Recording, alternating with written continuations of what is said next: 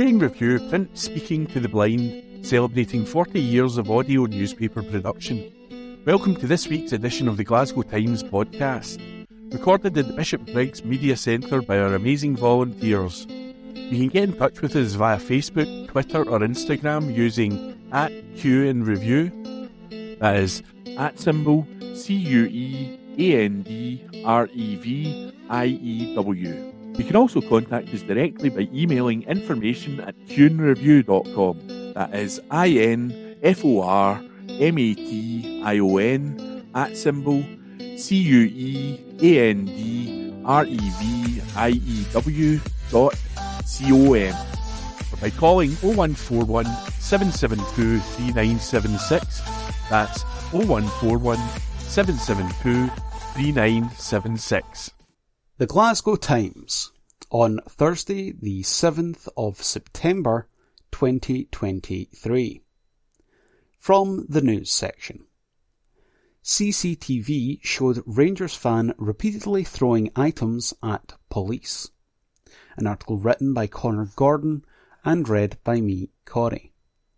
A Rangers supporter repeatedly threw items at police during a fan title party. Ewan McAlpine, 23, chucked the missiles at Glasgow City Centre's George Square on May 15, 2021. Thousands of jubilant Gers fans gathered to celebrate the club's winning the Scottish Premiership. Glasgow Sheriff Court heard that McAlpine was snared following a police operation. Prosecutor Jessica McGowan said, "Pictures of McAlpine were submitted to police and CCTV inquiries identified him. He threw unknown items repeatedly at police." CCTV was shown to the court where McAlpine, in a Blue Rangers top, was seen to throw unseen items on a number of occasions before going out of view. He was invited to attend a police station on July 12, 2021, which he did. McAlpine of Dumbarton, West Dumbartonshire, pleaded guilty to culpable and reckless conduct. Miss McGowan requested a football banning order to be imposed upon McAlpine. She said, "The Crown say that you should be satisfied this was a football-related offence. Although not at a game, it is clearly related." Sentence and consideration of a football ban was deferred until next month, pending background reports. McAlpine was granted bail in the meantime. That article was from the Glasgow Times. It was written by Connor Gordon, and it was read by me, Corey. The Glasgow Times, on Thursday the 21st of September 2023. From the news section.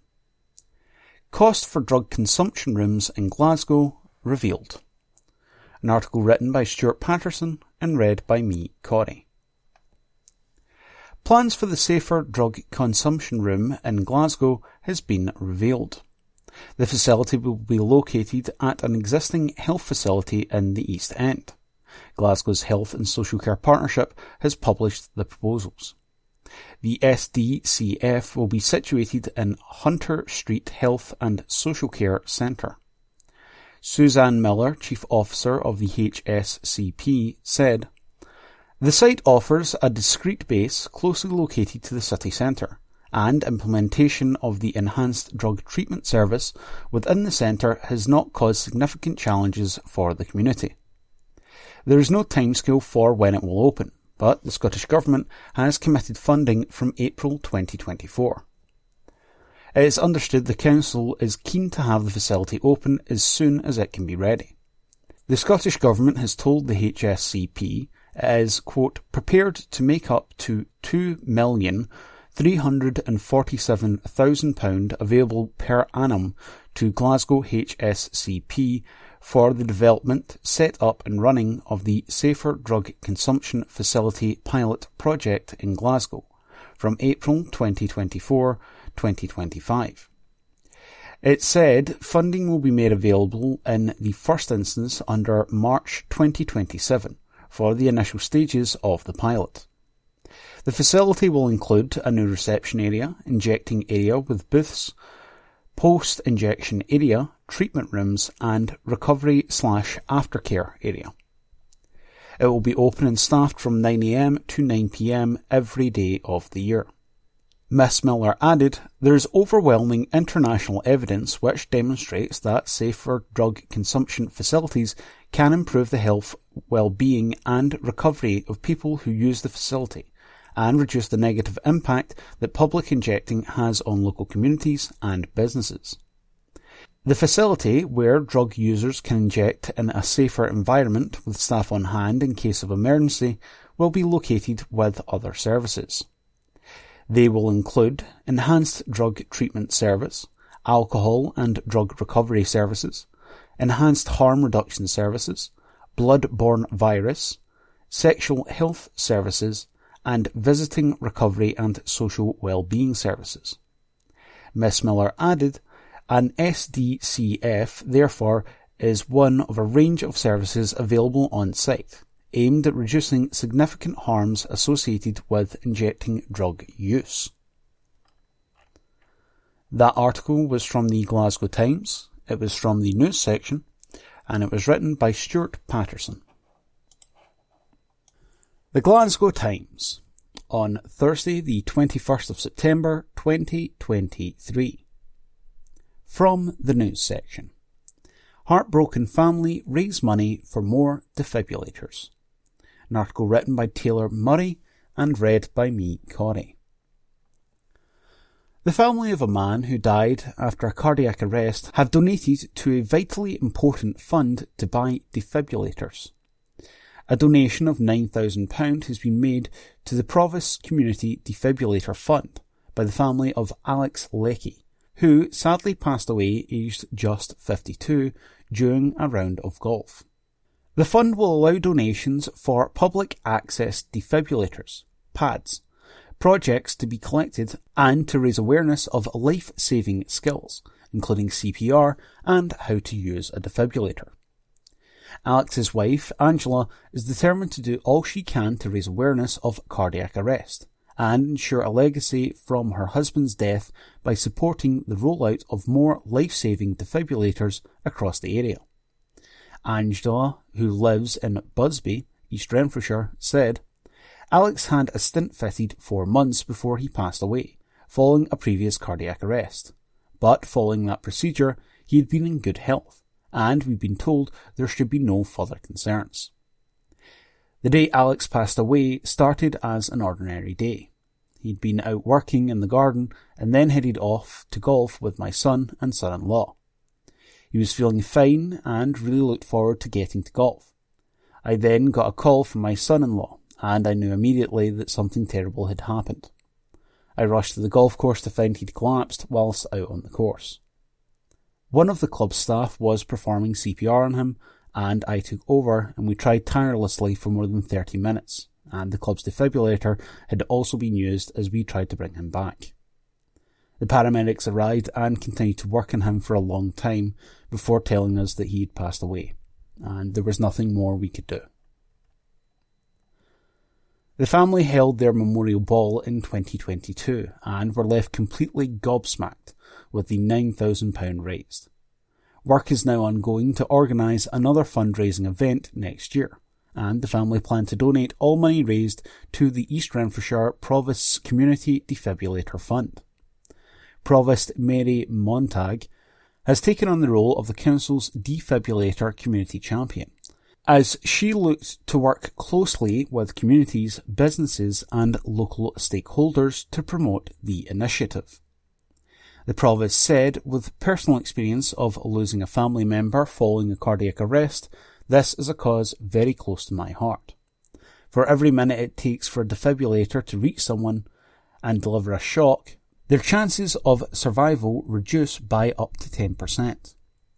As well as the Provis Community Defibrillator Fund being launched, an additional 2 pads are already set to be installed at Maidenhill Primary and Kirkhill Primary. This will bring the number of defibrillators at council-owned buildings to 28, and increase the number of machines across East Renfrewshire on the British Heart Foundation database to 82.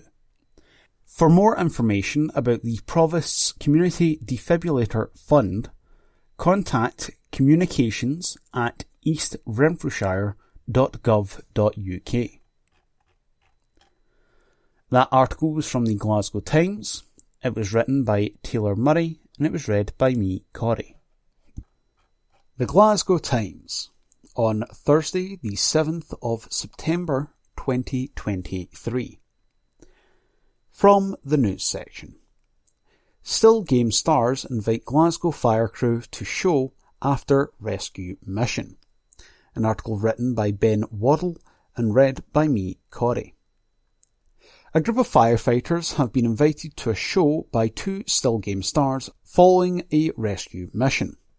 It comes after emergency crews raced to the city's Kings Park on Monday, September 4th, to rescue two small dogs who had become trapped after entering a large hole. On arrival, the fire crew from Castlemilk's Red Watch instantly recognised the Pooch's owner as Jane McCarry and Mark Cox, Isa and Tam from the sitcom. After successfully rescuing the star's animals, the crew were invited by the pair to the Still Game-inspired People Have to Know show at the King's Theatre this weekend. Watch Commander Ricky Borland, who was in charge of the mission, said, "The hole the dogs had become trapped down was very deep and was located behind a large, felled tree. The fear was that the hole would collapse and trap the dogs inside. We had to be very careful with how we worked, but were thankfully able to free the dogs safely. Jane and Mark were delighted and were very thankful. We're all big fans of the show, so recognised them right away. It was a successful rescue and a really positive outcome all round. The invite to the show was just the icing on the cake." That article was from the Glasgow Times. It was written by Ben Waddle and it was read by me, Corey. Evening Times, September 21. Lifestyle. Hollywood composer talks Glasgow talent. Report by Marissa McWhirter. An award-winning Hollywood composer from Glasgow is on a mission to promote local musical talent on the international stage. Paul Leonard Morgan graduated from the Royal Conservatoire in 1995 and was thrust into the heart of Glasgow's 90s music scene. He told the Glasgow Times, "There was a real buzz about the music scene. There always is at different times in different cities, but there was something about Glasgow in the late 90s. Texas, Mogwai, Arab Strap, Snow Patrol, Bell, and Sebastian, Simple Minds." Paul, who was renting a small room in the back of the iconic Cava Sound Studios, then on Bentinck Street, to make TV themes, started doing string arrangements for the bands.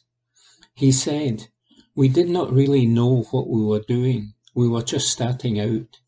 But it was such a buzzy time in the Glasgow music scene, and that was the only studio, so everyone was in there. I'd always liked the idea of doing film music, and the film guys liked the fact that I was working with the bands, and vice versa." Paul went on to win a Scottish BAFTA for his first film score on Reflections upon the Origin of the Pineapple. That was in 2000. In 2011, he made his Hollywood debut with the groundbreaking score for Limitless, starring Bradley Cooper and Robert De Niro. "I remember sitting in the studio in Glasgow, and Robert De Niro, Bradley Cooper, and Abbie Cornish were looking down the screen at me. It must have been Christmas 2010, and I couldn't believe it. Just me in Glasgow. It was so cool." After the score went to #1, Paul's career changed, and he eventually moved with his family to Los Angeles. He went on to do a number of outstanding projects, such as partnering with legendary composer Philip Glass on the score for Tales from the Loop, and composing the music for the video game Cyberpunk 2077. But travelling back to Glasgow when he can, Paul is determined to make his dream career more accessible to other musicians in and around the city. And he said, "I am fiercely loyal to Glasgow, and I am always trying to get work to come back here. There is a really thriving film and TV scene, and I always get asked about Scottish composers. If we're filming here and doing post-production here, why are we not doing the music here?" Paul launched a mentorship program for the next generation of composers, selecting up-and-comer Scott Twineholm to compose the score for the BBC documentary Murder Trial with him. He also makes sure to visit students at the Conservatoire when in Glasgow to offer advice and guidance on breaking into the film industry. And he said, "I want people in Glasgow to know that you can do this as a career. It's never felt like a job, but you can put a roof over your head by following your passion without moving out of the city. There's so much talent here, and if you want to be a composer for video games, animation, TV, or films, you can do it from here." Report by Marissa McWhirter. From the Glasgow Times, Friday the 22nd of September, from the news section. Glasgow Industrial Estate, one of two hit in £850,000 drug bust. Report by Tom Grant. Cannabis worth an estimated street value of up to £250,000 was allegedly seized during a drug bust on a Glasgow industrial estate. Police Scotland officers descended on the New Albion Industrial Estate in Yoker just after 7 a.m. on Thursday, September the 21st, after executing a warrant at the site. A 33-year-old man was arrested and charged at the scene in connection with drugs offences and was due to appear at Glasgow Sheriff Court on Friday, September 22nd. The drug haul in Glasgow, estimated to be between £80,000 and £250,000, was the first on a day of drug raids across the Central Belt. Later that morning, a second recovery took place in Livingston, where large cannabis plants with an estimated street value of between £500,000 and £600,000 were reportedly seized. Detective Inspector Alan Ferguson said, "These incidents are not linked. They are significant recoveries, and they underline our commitment to the Serious Organised Crime Task Force and the country's serious organised crime strategy. We will continue to use every tool and tactic at our disposal to prevent the sale and distribution of illegal drugs in our local communities. If you have any information or concerns about drug misuse, please do not hesitate to contact Police Scotland on 101 or report this anonymously via Crime Stoppers on 0800 555 111. That's Crime Stoppers on 0800 555 111. And that report was by Tom Grant. From the Glasgow Times, Friday the 22nd of September, from the news section. Manhunt launched after woman robbed at knife point in East Kilbride. Report by Ben Waddle. A manhunt has been launched after a woman was held at knife point and robbed in East Kilbride. The incident took place on a path between Stroud Road and Cedar Drive in the town at around 9:30 p.m. on Thursday, September 21st. It is understood the 45-year-old woman was walking when she was approached by a man who then robbed her of her mobile phone and jacket while at knife point. Now, cops have launched an appeal to track down the culprit. He is described as being around 5'9" in height, stocky build, around 45 years old, and was wearing all dark clothing with a dark face covering. Detective Constable Robert McKinstry from Cambuslang CID said, "Thankfully, the woman wasn't seriously injured, but left understandably shaken by this incident. Our inquiries into the incident are ongoing, and there will be increased patrols in the area over the coming days. We are appealing for anyone who witnessed the incident or who was in the area around the time and may have dashcam footage which could assist us to get in touch. Anyone with information is asked to contact cops on 101, quoting incident number 3954 of September 21st. And that report was by Ben Waddell.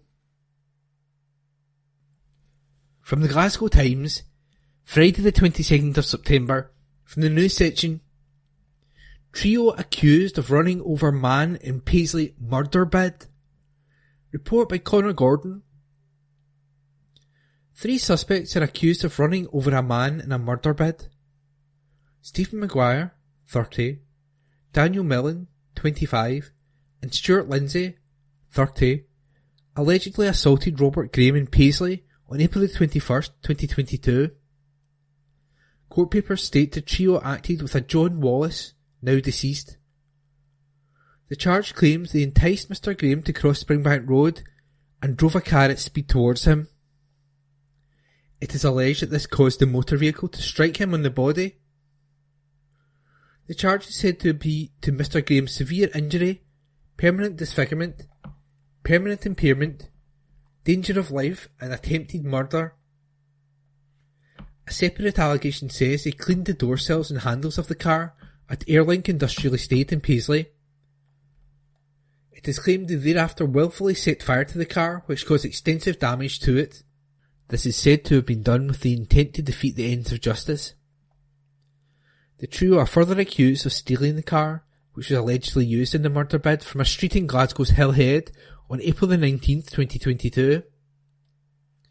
Millen, of Pollock, faces his own charge of supplying diazepam to Mr. Graham in Paisley on April the 21st, 2022. Lindsay, meantime, is said to have supplied cannabis at a street in Hamilton, South Lanarkshire, on May 11th, 2022. The trio appeared in the dock today at the High Court in Glasgow, where they pleaded not guilty. A trial was fixed for June next year by Judge Norman McFadden, and that report was by Connor Gordon. From the Glasgow Times, Friday the 22nd of September, from the news section. Uddingston man convicted of brutal assault on his dad at Parkhead. Report by Connor Gordon. A man was convicted of a brutal assault on his father. Kai Graham, 35, turned on Peter Dixon at his home in Parkhead on November the 25th, 2019. Graham repeatedly punched his dad, then kicked him on the head. Mr. Dixon was found to have suffered a fractured skull and eye socket. Graham was convicted of assaulting Mr. Dixon by uttering threats of violence towards him and strike him on the head to his severe injury, permanent disfigurement and danger of life. Graham, of Uddingston, was initially charged with assaulting his dad with a hammer, but that allegation was removed by the jury. Today, Glasgow Sheriff Court heard from Graham, who stated in his evidence that he was working as a handyman at the time. He stated that he went to his father's home in order to get him work as a painter. Graham said, "I wanted him to be proud of me. He hadn't been in my life." Graham stated Mr. Dixon let him into his home, but stated that his dad appeared expletive deleted, off with him, as if he did not want him there. He claimed that he was extremely gutted and disappointed in himself. Graham claimed that Mr. Dixon shouted at him and told him to leave his house. Graham stated he wanted his dad to explain himself, but matters escalated. He claimed Mr. Dixon reached for something at the side of his couch, which he thought was a roller. Graham claimed that he grabbed his hand meantime, which lasted for 3 seconds. Paul Mullen, defending, asked what happened after that. He replied, "I went from the living room to the start of the hallway, and I said, 'You need to explain. We will sit down with a coffee.' He said he didn't want to." Graham stated he went to click the kettle when he heard a door shut and he went to investigate. Graham claimed Mr. Dixon was outside and threw something at him. He stated that he approached Mr. Dixon, who clipped him on the side of the face. Graham said that he pushed his dad back, believing Mr. Dixon was going to kick my A***E. Graham stated, "He came towards me again and I just started punching him. He stumbled back when I punched him and lost his footing off the kerb." Graham claimed Mr. Dixon then grabbed him. He said, "I jumped back and kicked him in the face on the left side." Graham stated that he then drove away from the scene. The court heard that Mr. Dixon was later treated for a forehead wound which required 5 stitches. He also sustained an eye and skull fracture, as well as abrasions. It was also revealed Graham has a previous conviction from Ayr Sheriff Court for an assault to severe injury and impairment disfigurement with a sharp object. Sentence was deferred pending background reports by Sheriff David Taylor, who granted Graham bail meantime. He said, "You have been convicted of a serious offence. Be under no illusions. The fact that you are being granted bail is in no way an identification that you won't be subjected to custody when this matter comes back before me." And that report was by Connor Gordon. Evening Times, September 22. Lifestyle. Glasgow trial led to astounding drop in energy bills. Report by Caroline Wilson. A block of drafty tenements in Glasgow's south side are now among Scotland's warmest and most energy-efficient homes, following a first-of-its-kind project. 8 run-down one-bedroom properties were acquired from private landlords through compulsory purchase laws and stripped back to their bare bones to allow construction workers to put in place 21st century energy efficiency solutions.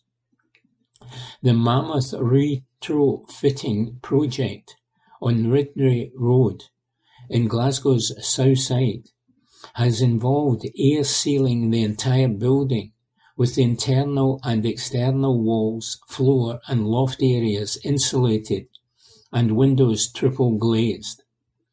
A mechanical ventilation system delivering a continual supply of fresh air aims to reduce the need for tenants to open windows.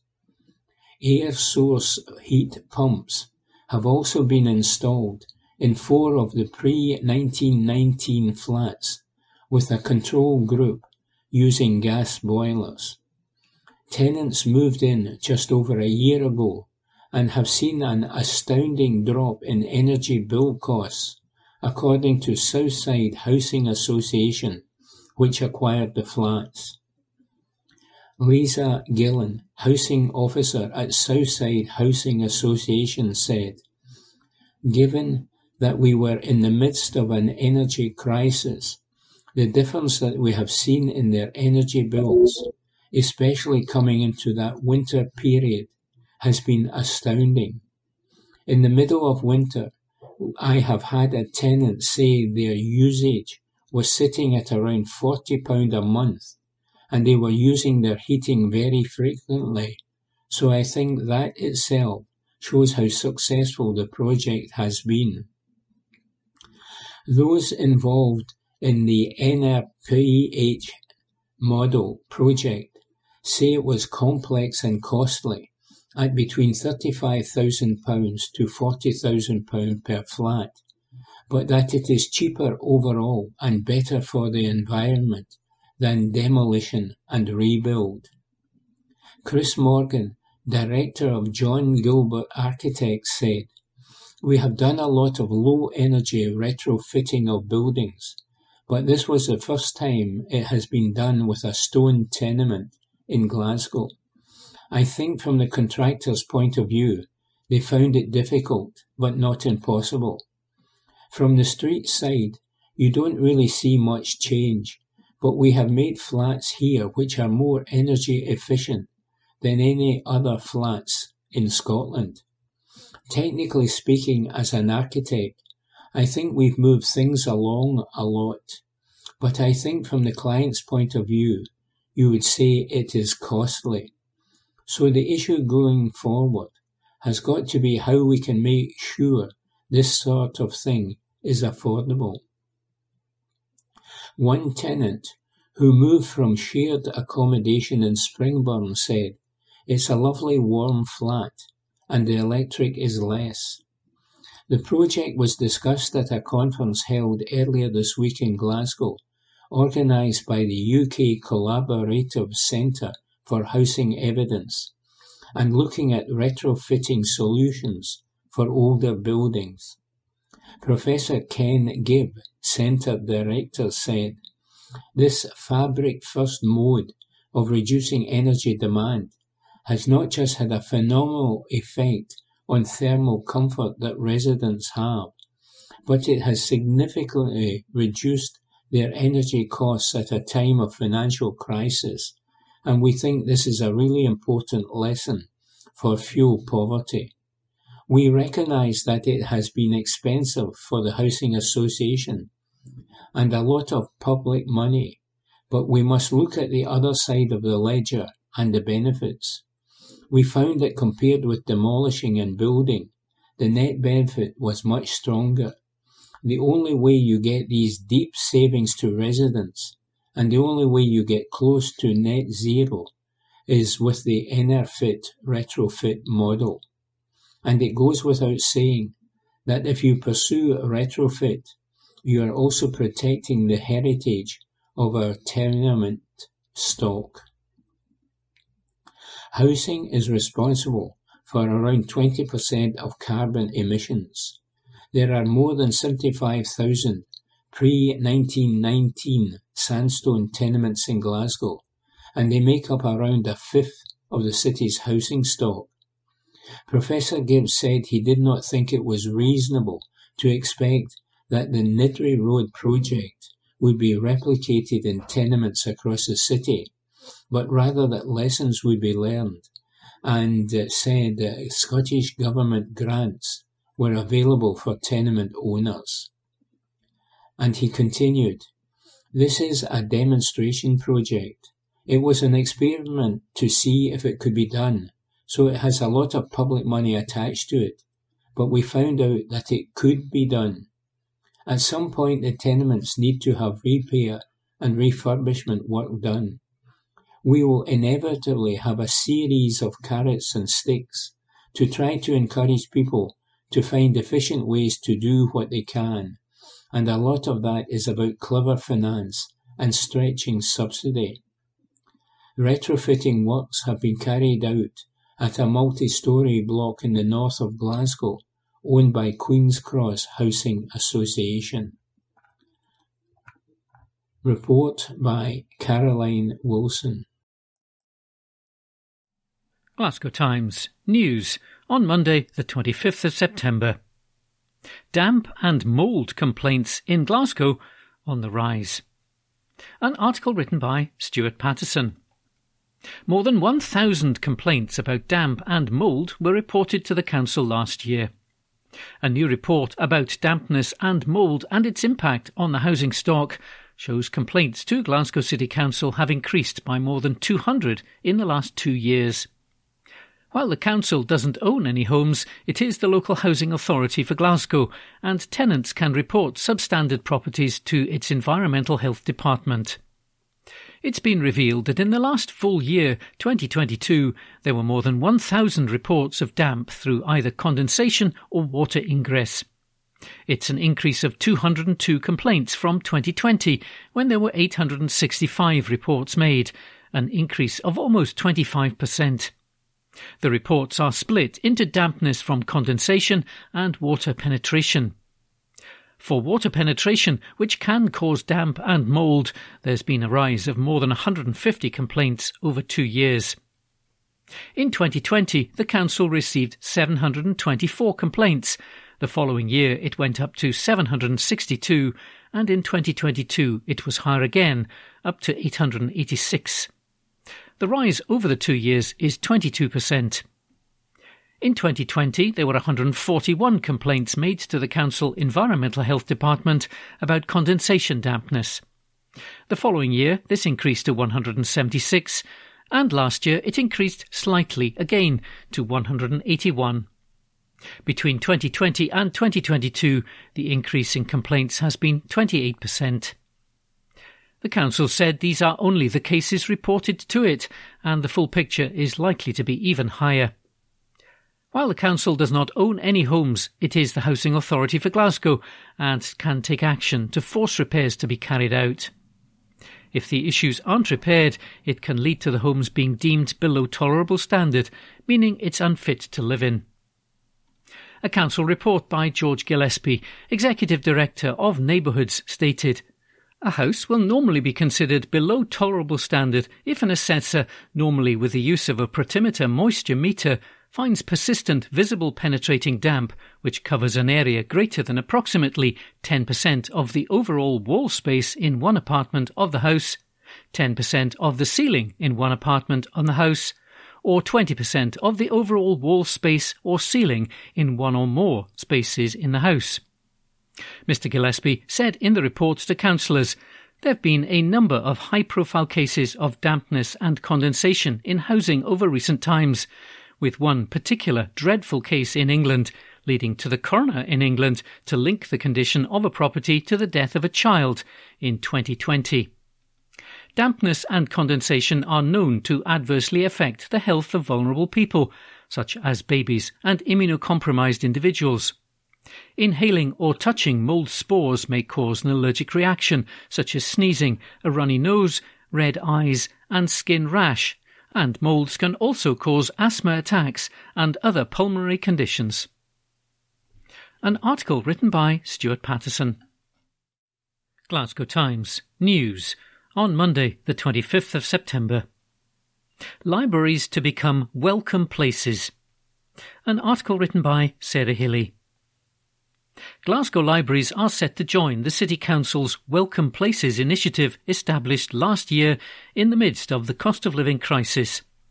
The Welcome Places project is a partnership between the local authority, Glasgow Life, Glasgow Council for the Voluntary Sector and third sector organisations, which launched last October.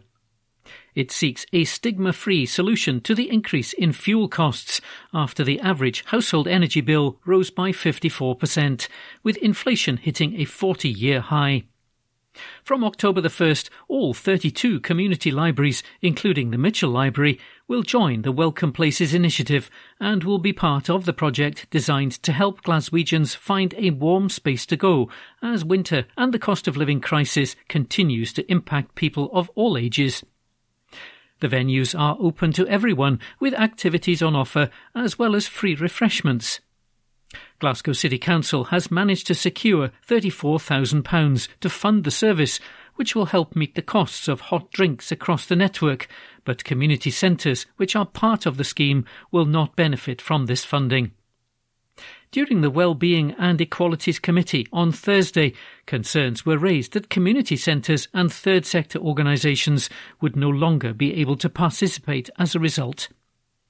Councillor Holly Bruce asked for conversations to take place that would allow third sector organisations to become a welcome place. Officers agreed that they would encourage further discussion with third sector partners regarding this. An article written by Sarah Hilly. Glasgow Times News on Monday, the 25th of September. Pensioner battles a nightmare 636% increase in energy bills. An exclusive front page article written by Kirsty Feerick. A stressed pensioner has been hounded for money after energy companies claimed her usage went up by 636%. Cathy Cameron has been left in tears and unable to sleep as OVO and SSE Energy have bombarded her with letters demanding cash for 7 months.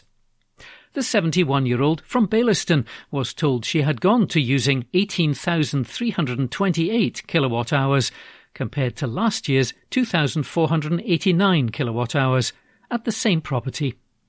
She claims her only change in circumstances have been that she is now terrified to put the heating on or use the washing machine, so has been left confused by the extreme hike. One bill demanded £623.08 for just 1 month, between November the 15th to December the 12th, compared to her previous bills of around £144.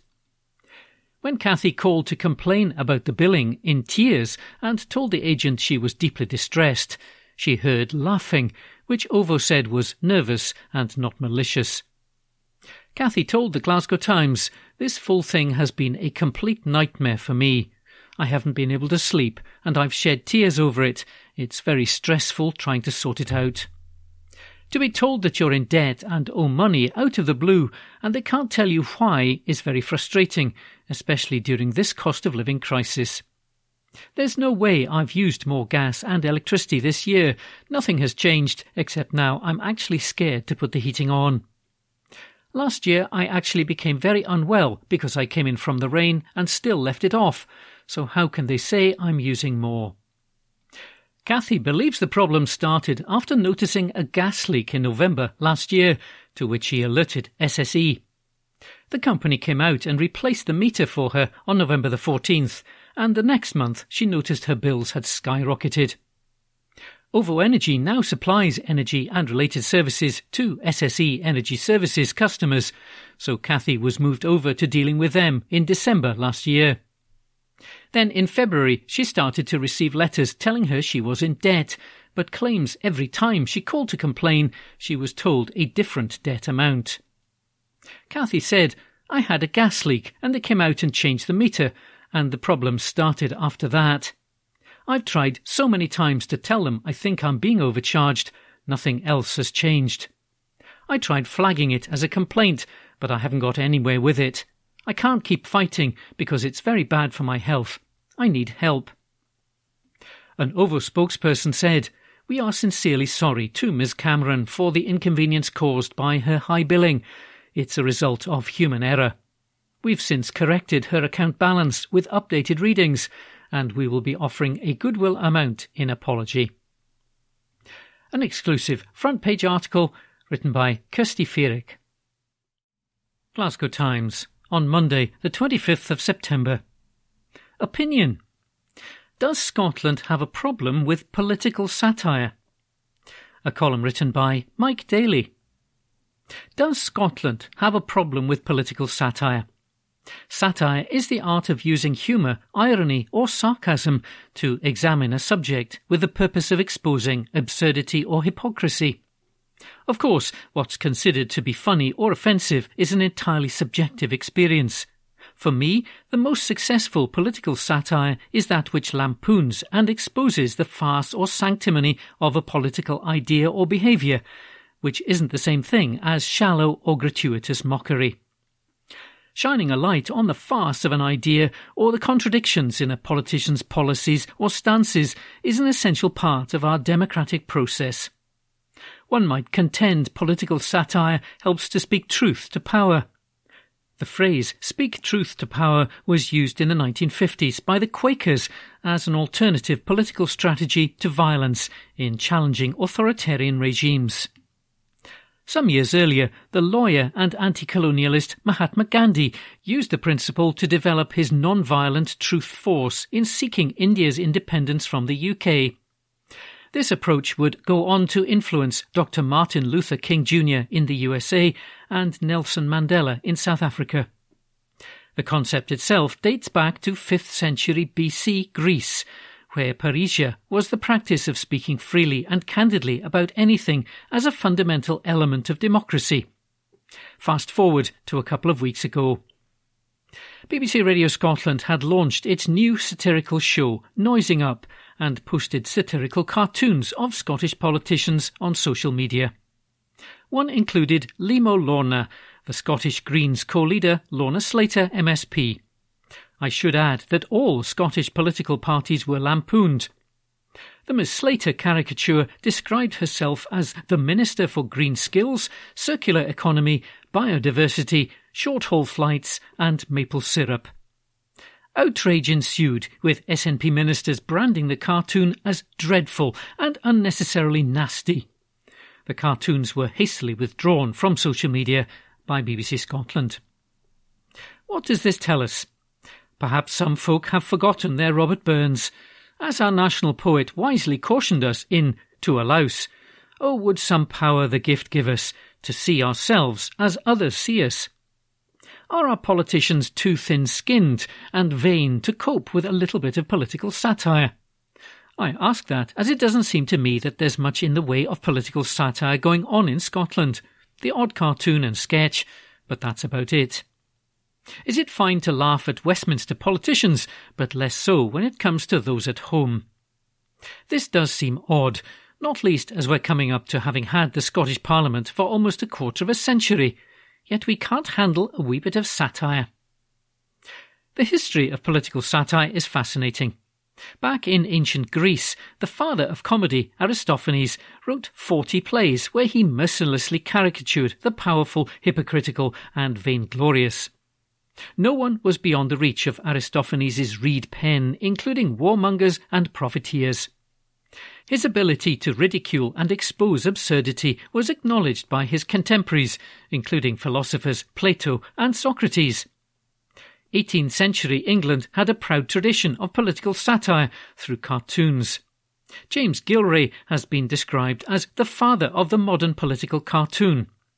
Mr. Gilray would expose the hypocrisy and ill deeds of the Prince Regent, later to become King George IV. His 1792 cartoon, A Voluptuary Under the Horrors of Digestion, depicted the royal as a greedy, debt-ridden, bloated narcissist. The candour and biting wit of such works would probably cause an outrage in 2023. On television, there's a solid track record of UK political satire. In the 1960s, That Was the Week That Was broke new ground in television by combining comedy with current affairs and politics. From 1969 to 1974, Monty Python's Flying Circus ridiculed various authority figures and institutions without fear or favour. In 1984, Spitting Image exploded onto our television screens and took no prisoners as it turned UK politicians into extraordinary puppets. Margaret Thatcher was presented as a tyrannical Prime Minister who called her cabinet colleagues the vegetables. Prime Minister John Major was depicted as a grey man who spent his life pushing peas around on a plate. The late Queen Mother was presented as a jolly, gin-swigging lady with a strong Brummie accent. Then Liberal Party leader David Steele was famously portrayed as a falsetto-voiced tiny person who lived in the pocket of the SDP's David Owen. The show ran until its cancellation in 1995. Some suggested it ended when politicians became too dull for satire. It was rebooted in 2020, but arguably as a pale shadow of the original show. Without doubt, Spitting Image was 1,000 times more cutting and critical of politicians than the BBC Radio Scotland cartoons. Perhaps Scottish politics just isn't mature or confident enough for political satire. A column written by Mike Daly.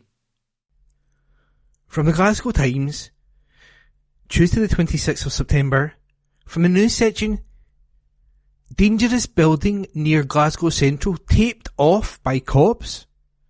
Report by Taylor Murray. A Glasgow city centre street has been taped off by emergency services due to an unsafe building. We earlier reported that Gordon Street was closed from Hope Street to Renfield Street as debris is falling from a building.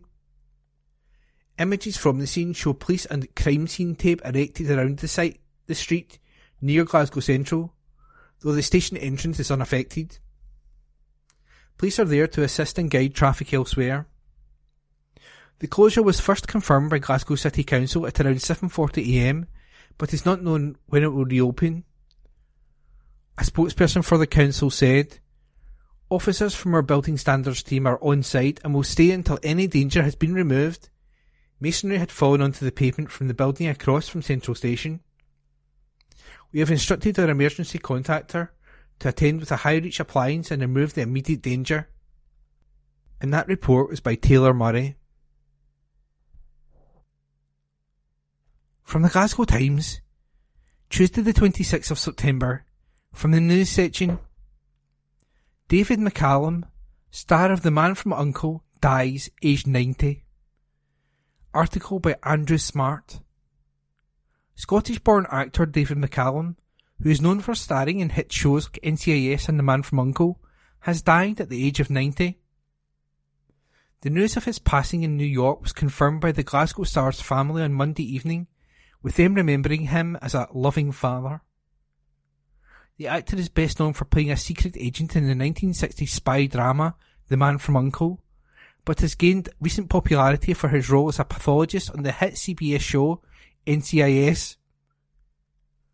David McCallum also featured heavily on the big screen, seeing him star in films like The Great Escape, The Greatest Story Ever Told, and A Night to Remember. Before entering the film and television industry, McCallum initially pursued a career in music, following in the footsteps of his parents who were both classical musicians. In a statement, his family shared that the celebrity actor was a true Renaissance man. His son, Peter McCallum, added, "He was the kindest, coolest, most patient and loving father. He always put family before self. He was fascinated by science and culture and would turn those passions into knowledge. For example, he was capable of conducting a symphony orchestra and, if needed, could actually perform an autopsy based on his decades-long studies for his role on NCIS. CBS also released a statement praising the star as a gifted actor and author. The statement added, "He led an incredible life and his legacy will forever live on through his family and the countless hours on film and television that will never go away." And that report was by Andrew Smart. From the Glasgow Times, Tuesday the 26th of September. From the news section, Glasgow clothes shop announces plans for second store, by Rebecca Newlands. A Glasgow clothing retailer has announced plans to open a second shop. Finiston Clothing will expand with a new store in the city's Shawlands, it has been revealed. The team at the independent store took to social media to reveal the news. Ahead of the new venture, they're also looking for more staff. They wrote, "Southside store coming soon, but before that we've got a whole host of work to do, including adding to our friendly team. With start dates forecasted around the end of next month, we've got some great part-time sales and key holder opportunities available at our West End and Southside locations." The Shawlands store is expected to open in November. And that report was by Rebecca Newlands. From the Glasgow Times, Tuesday the 26th of September. From the news section, hundreds used homeless night service in Glasgow last year. Report by Stuart Patterson. More than 500 people used Glasgow's service to give shelter to people at risk of rough sleeping last winter. Glasgow City Mission, which operated the overnight welcome centre, is preparing to start the service again this winter. Instead of the old night shelter with mattresses on the floor, the OWC works with the council and other agencies and finds people accommodation in hotels. Last year, between December the 1st and March 31st, it dealt with 534 unique guests who found themselves in a moment of crisis and requiring support. When people come for help, they are supported to get a bed for the night. Then workers look at how they can get a more settled solution. Most people are then placed into B&Bs in the city. The charity said Glasgow must deal with the number of people stuck in temporary accommodation if it is to solve the housing crisis. While the Mission and other charities and agencies will be looking to take people off the streets, it is recognised that further down the line greater action is needed. The City Mission said, Glasgow has continued to make progress in ending rough sleeping, but we now face the next crisis. Too many people stuck in temporary accommodation. A large percentage of our guests moved into emergency B&Bs, and our HSO are focusing on supporting those guests into more permanent solutions. As a partnership, we must focus on reducing the number of guests in hostel-type accommodation and provide support to those guests. We must keep people off the streets, but be looking for the most suitable solutions for them. Many people who come for help have complex needs, with mental health issues and addiction often requiring attention. The City Mission overnight team administers naloxone on 3 occasions throughout the winter months. A report into last winter's operation stated, when dealing with an overdose, the team also called for an ambulance. We required 6 ambulances during the 4 months of the season, and each of these guests were supported to receive the correct medical attention required. British and Scottish guests made up 73% of the total, while the remaining 27% of guests were internationals.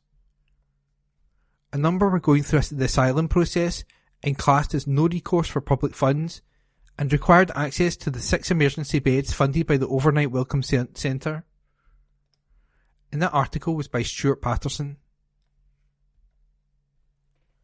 From the Glasgow Times, Tuesday the 26th of September, from the news section: New observatory to open at Mugdock Country Park. Report by Gillian McPherson. A new observatory is to open this weekend at a beauty spot north of Glasgow. The Astronomical Society of Glasgow's, ASG, Eric Tomney Memorial Observatory will be launched in an all-day public event on Saturday, September the 30th. A decade in the making, its location close to Mugdock Country Park's visitor centre offers a well-known spot not far from the city, but with reasonably dark skies. The big event will include tours of the observatory and astronomical presentations, as well as solar and nighttime observations throughout the day, weather permitting. Dr. Andrew Conway, FRAS, President of the ASG, said, "This is literally a childhood dream come true for many of us, building a new astronomical observatory. It's not officially open yet, but many passers-by in the park have stopped to ask us what we were doing as we worked on it, and we answered them with live images of sunspots, solar prominences and, on a few lucky occasions, solar flares."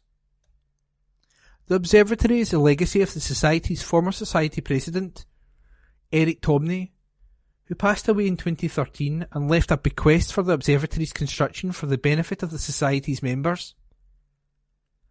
It not only features a 14-inch diameter reflecting telescope for imaging the cosmos in its dome, but the ASG has a collection of telescopes suitable for beginners to seasoned astronomers. Experienced members of the Society will work with Country Park staff to share their expertise through public observing sessions, exclusive Society member events, citizen science projects and public educational sessions.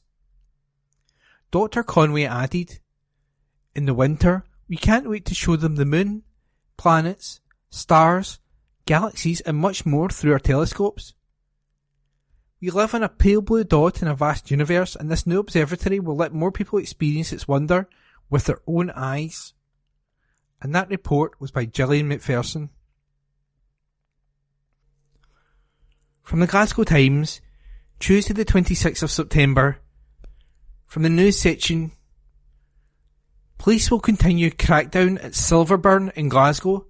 This article is an exclusive by Amanda Keenan. Mounted police will continue patrols outside a Glasgow shopping centre after a spike in louts abusing restaurant staff and engaging in other antisocial behaviour. Officers based in Pollock have deployed on horseback outside Silverburn shopping centre after a recent increase in problems that locals say left them feeling unsafe. Greater Glasgow Police Division today told the Glasgow Times that proactive deployments will remain in place over the coming weeks after a successful trial period designed to provide community reassurance while the force grapples with the ongoing issues. Chief Inspector Derek Johnson, local area commander for Glasgow South West, says his officers are determined to beat the louts. He added, "We are acutely aware of the disruptive effect of antisocial behaviour and disorder on businesses and visitors to Silverburn. Local officers are working closely with partners to address these issues and find meaningful solutions to direct our young people away from these mindless activities. Dedicated patrols are carried out in the area, making use of local and specialist resources, as well as engaging with young people and discouraging antisocial behaviour." CI Johnson, however, was quick to point out it is the minority rather than the majority who are causing concern. He said, "It is worth stressing that most young people do not come to the attention of police, but we know that a small section become involved in antisocial behaviour, and their actions can have a negative impact on the lives of local residents and businesses. We are committed to encouraging people away from this, but will take appropriate action where incidents are reported and offenders identified." The top cop also called on parents to play their part in helping to bring the problem under control, adding, "I would also urge mums, dads and guardians to make sure that they know where their children are, who they are associating with and what they are doing. Anyone who has concerns about antisocial behaviour is encouraged to contact police by calling 101 as promptly as possible."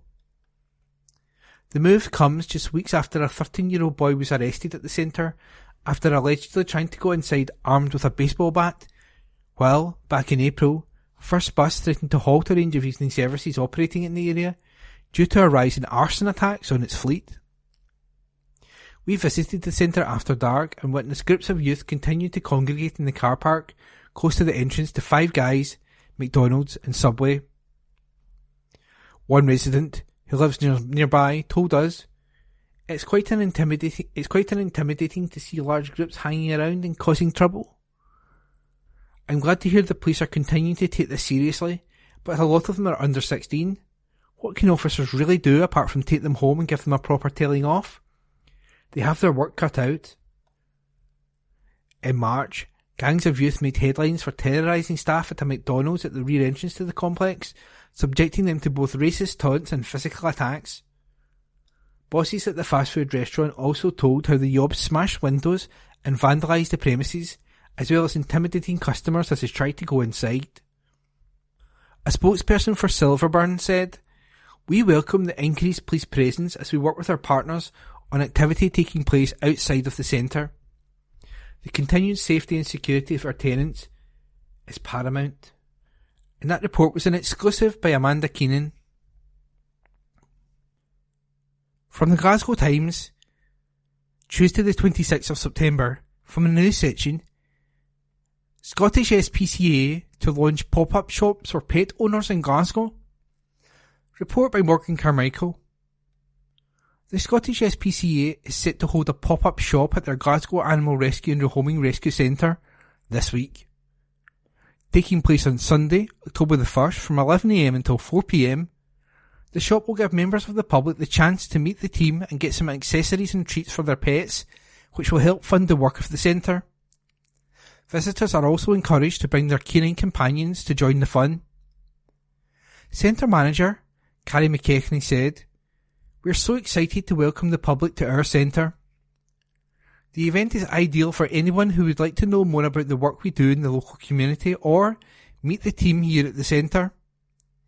By purchasing goods from our pop-up shop on the day, you'll also be helping to fund the work of the centre so we can keep rescuing Glasgow's animals like Lily. Lily the Lurcher has been in our care for 252 days and is a lovely older lady, but keeps getting overlooked. Although Lily is a little grey around the muzzle, she is still full of life and loves to be in the go. She is happiest when she has a squeaky toy or 5, enjoys playing off the lead in a secure pen and going for walks. Lily shows signs of separation anxiety, so would require someone who can build up to her being left alone. She would love to find her forever family. The event is a fantastic chance to celebrate success stories like Lily and raise some much needed funds for Glasgow's animals. We hope to see as many animal lovers there as possible. Anyone interested in attending the open day should head along to the Scottish SPCA Glasgow Animal Rescue and Rehoming Centre at 125 Kinnell Place, Cardonald, G52 3RY.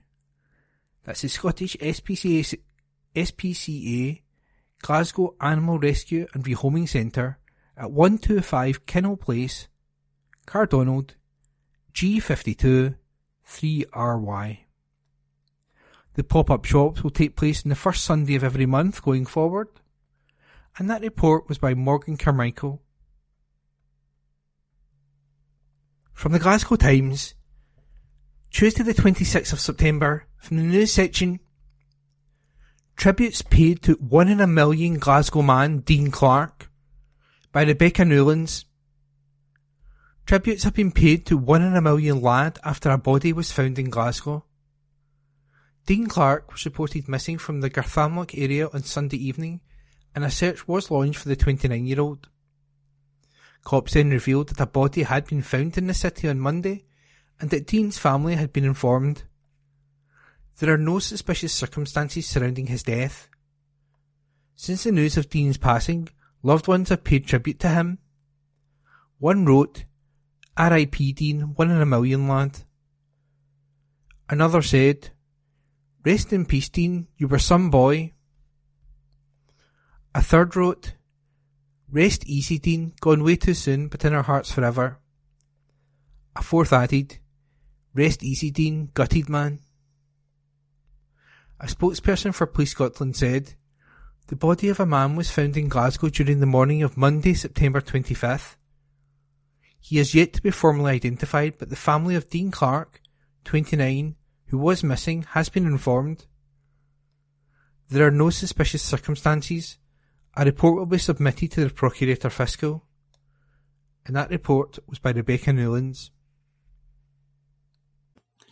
Evening Times, September 26. Lifestyle. How Glasgow's OVO Hydro took city's music scene to another level. Report by Anne Fotheringham. On September 30, the OVO Hydro celebrates its 10th anniversary. Glasgow has always been a music city, agrees Debbie McWilliams, head of live entertainment at the OVO Hydro. We have the Barrowland, King Tut's, and people still talk of the legendary Apollo, she says.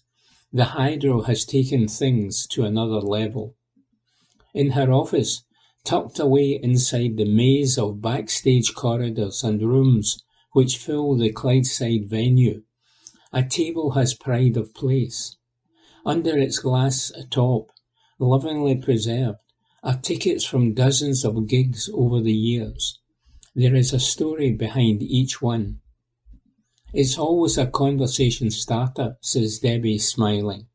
Every single one brings back memories. It is also a reminder of a time when you could see the likes of Dire Straits, Peter Gabriel, and Take That for a little less than £20. Signed photos from a galaxy of stars including Bette Midler, the Osmonds, Lionel Richie, Katy Perry and Elton John line the walls. Just a small selection of the big names who have performed at the venue over the last decade. More than 10 million people have visited the Hydro since it opened its doors in 2013. What a 10 years it has been, says Debbie, with feeling. Whenever I talk to people who live and work in Glasgow, in shops or taxi drivers, everyone is so proud of the Hydro and what it has brought to the city.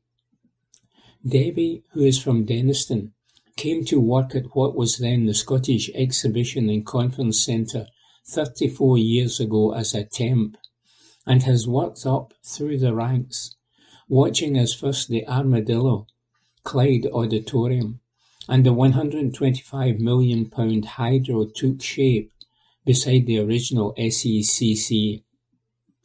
It was so exciting for me, she says. It still is. Working in live entertainment has its challenges, of course, but I feel like I have been part of the evolution of the campus, from a junior position in a young team to where we are now. It's been an honour to be part of something so special, which means so much to so many people. More than 10 million people have come through the doors of the Hydro since it opened on September 30, 2013, for concerts, comedy, sports events, awards ceremonies, and more. Rod Stewart had the honour of being the first act to take to the giant stage, followed by the Jesus Christ Superstar UK tour, Fleetwood Mac, and Bruno Mars. Around 80,000 people attended those events in the first week alone. Debbie has a long list of favourite gigs, too many to mention, but among the highlights are Prince, Elton John, Bette Midler, and Rod Stewart. Prince was mesmerising on stage, she recalls. It felt so special just to be there. And of course we did not know it at the time, but it would be his last performance in Scotland. Elton was just spectacular. It was a real privilege to be hosts for this last arena show in Scotland on his farewell tour. Bette Midler was incredible.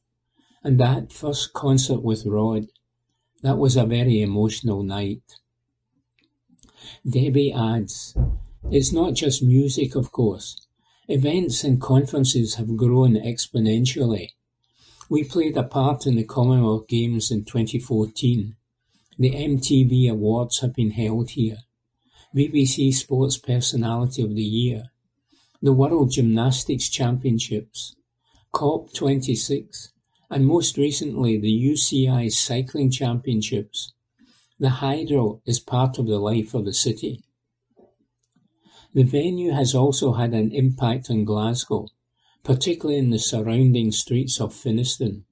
Stylish new bars, restaurants and hotels have sprung up in an area historically connected to the shipyards and heavy industry.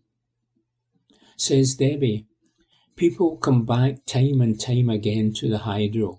They know what we mean to the city, and I think the impact we have had on hotels, local restaurants and bars is greatly appreciated. It's a social destination, not just a venue, and there has been a real vibrancy in the area since the Hydro arrived. It may have been her day job for more than 34 years, but Debbie still relishes the walking into the venue every morning. There's a real buzz about the place on concert days, she says. People talk of a honeymoon period after a new venue opens, which eventually comes to a stop. At the Hydro, the honeymoon period has never ended. That's because of the fans. They're the ones who make this place special.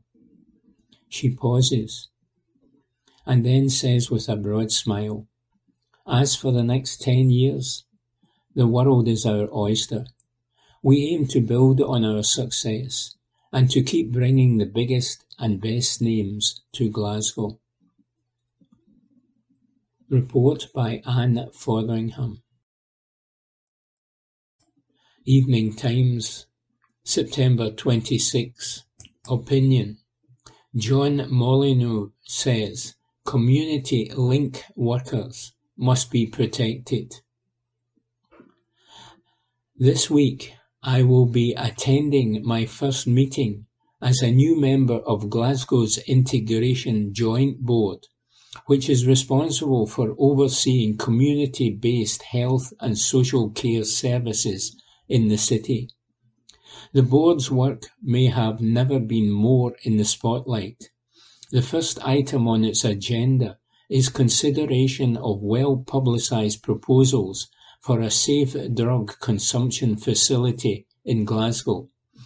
This is a long-standing aim of the Health and Social Care Partnership, HSCP, and it can now progress with plans following clarification from Lord Advocate Dorothy Bain that it would not be in the public interest to prosecute anyone using or facilitating the use of drugs at such a facility. As my colleague Martha Wardrop wrote in these pages last week, this is an important step forward in reducing the harm associated with drug use. Importantly, the proposed site for the facility, Hunter Street in the East End, is already home to a range of other complementary services, including heroin-assisted treatment and access to rehabilitation and recovery services, including from third sector partners. This is all about proper integration of services that protect people's health, but also address a whole range of issues holistically.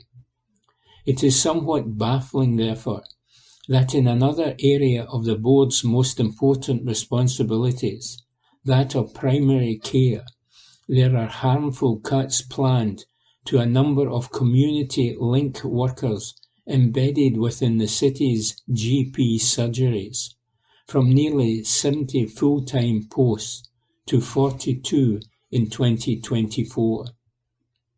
Community link workers offer wide-ranging support tailored to people's individual needs, such as help with housing, social security, debt and money advice, food and fuel poverty, loneliness, abuse, and much more.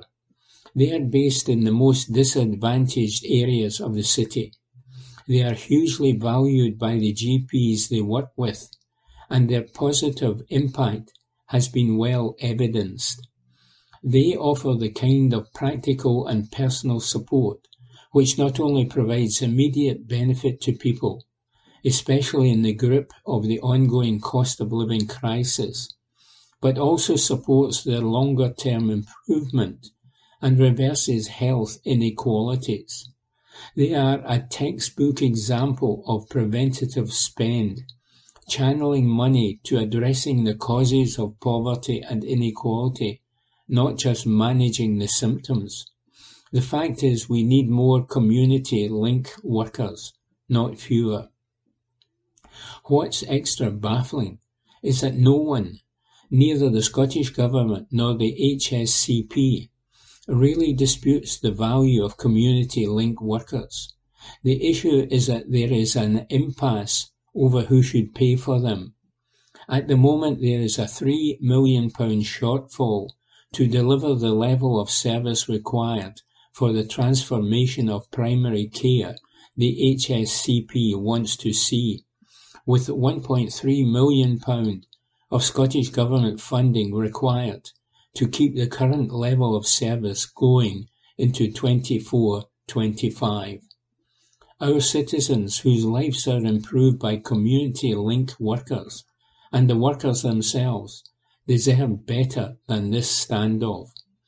Green councillors are calling on the Scottish Government to guarantee the relatively modest funding needed to reverse this short-sighted decision. Longer term, we need to find better ways of protecting prevention services like community link workers, which deliver savings across the whole of the public purse, says John Molyneux. This is from the Glasgow Times on the 27th of September 2023 from the news section, and the headline reads, Health Bosses Approve Glasgow Safer Drug Consumption Room. This article is by Stuart Patterson. Health bosses have approved plans to proceed with a safer drug consumption room in Glasgow. The city's integrated joint board, which oversees health and social care, agreed unanimously to move forward to staffing and equipping the facility to allow it to open. The Scottish Government has committed funding of £2.3 million a year for a pilot in the city, which will be located in Hunter Street in the East End beside a current drug treatment facility.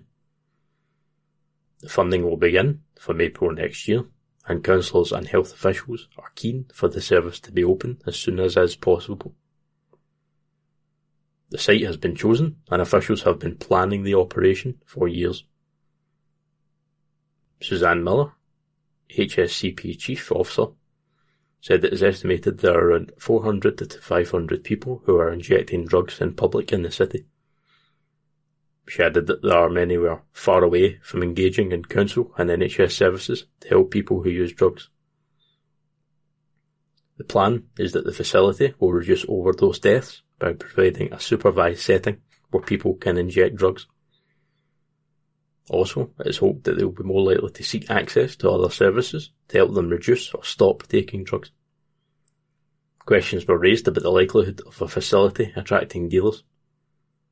Ms Miller, however, said that the evidence from other cities around the world that already have consumption rooms is that it does not happen. Similarly, fears that people from other towns and cities would come to Glasgow to take drugs free from the fear of prosecution were allayed. Ms Miller said the patient-client group are not people who necessarily plan their activity. They are taking drugs in car parks, alleys and up closes. They are not people who travel or plan a journey to consume drugs. We have been in contact with the places where drug consumption rooms have been operating, and that is not their experience. This article was by Stuart Patterson. This is from the Glasgow Times on the 27th of September 2023 from the news section, and the headline reads, SNP MP claims she was bullied by Westminster colleagues. This article was by a Glasgow Times reporter. An SNP MP has told how she believes she was the victim of group bullying by her party colleagues at Westminster, claiming she suffered panic attacks as a result. Lisa Cameron claims she was shunned by other SNP MPs at Westminster after challenging the support given to former Chief Whip Patrick Grady, who was suspended from the House of Commons, and apologised in Parliament after being found to have acted inappropriately towards a party staffer. Dr Cameron, the MP for East Kilbride, Strathaven and Les Mahago, spoke out in the midst of a selection contest as the SNP chooses its candidate to fight the seat at the next general election. She indicated that if she is not chosen as the candidate, she could quit immediately and try her by-election.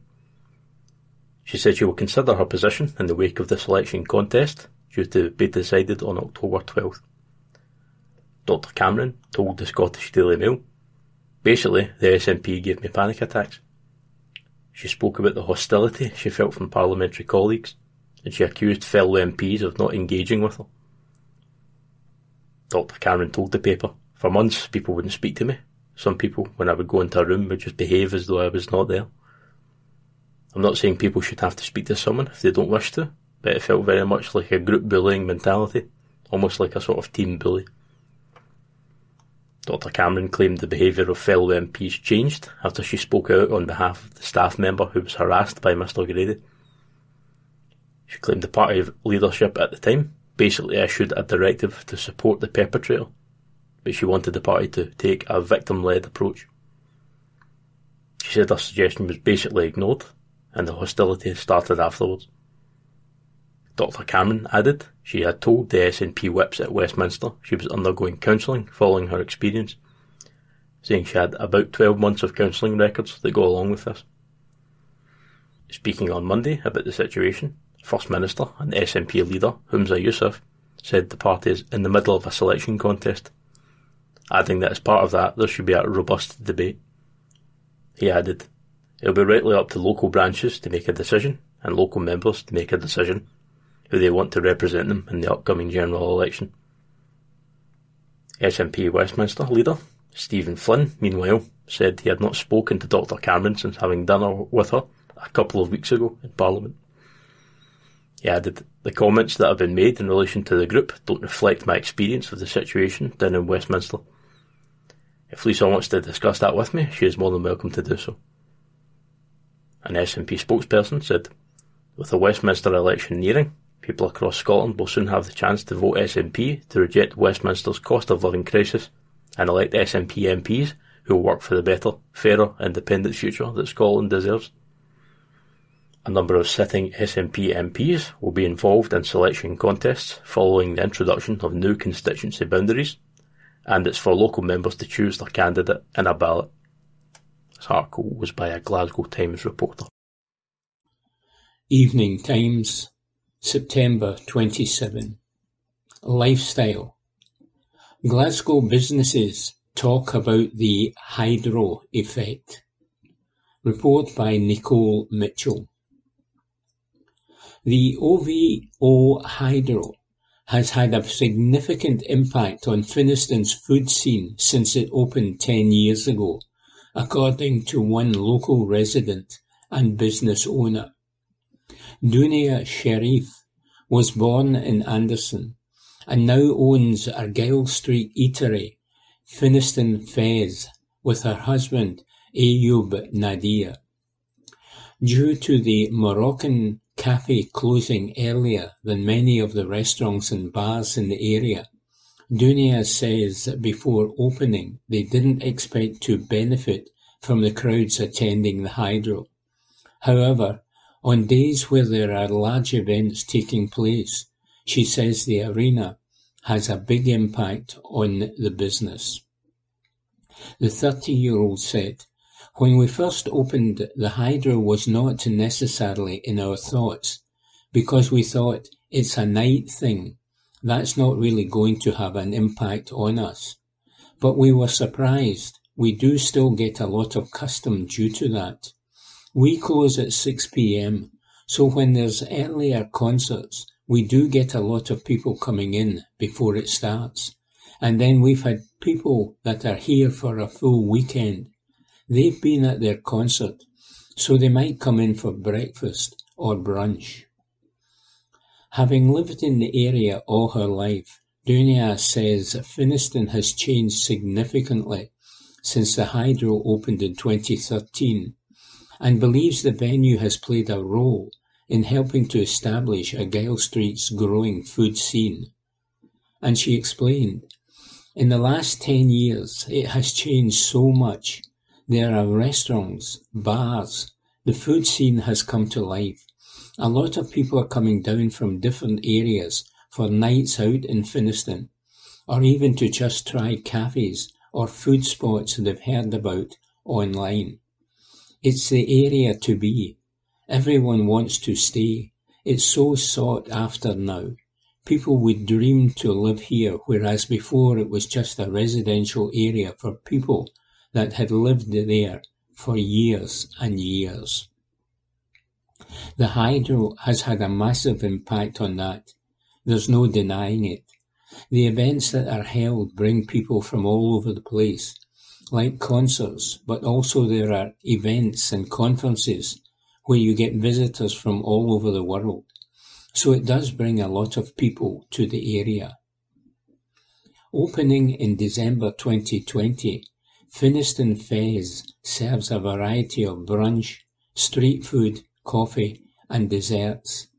Dunia also credits the Hydro with helping the cafe survive COVID-19 and the cost of living crisis, which has seen a rise in the price of running the business. And she added, it's been handy to have that boost from people that are coming for events, whether it be at the Hydro or the SEC, because a lot of the times that's what's helped us survive. COP26 was one of the things that helped us make it, because we were struggling then. During and after COP26, we were able to push through. Those are really some of the main reasons why we are still here. Restaurant and bar Joa is also located on Argyll Street, serving Italian food with a modern twist.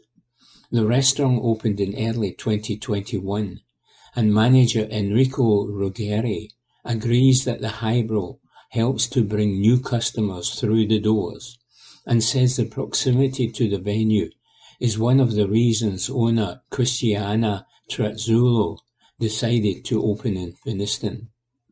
He said, definitely the Hydro makes us busier than what we usually are. The Hydro reopening after COVID was very important for us because we could see the difference. Now, after 2.5 years, we have our regular customers, but in the beginning, we didn't have as many bookings. We had walk-ins a lot, so the Hydro was very, very important. You could tell when there were no Hydro events because we were quiet. The 37-year-old added, it's been one of the best areas outside the city centre to open a hospitality business. Report by Nicole Mitchell. That concludes this week's edition of the Glasgow Times Podcast. Please remember to subscribe to our channels at Q and Review and to tell your friends about our service.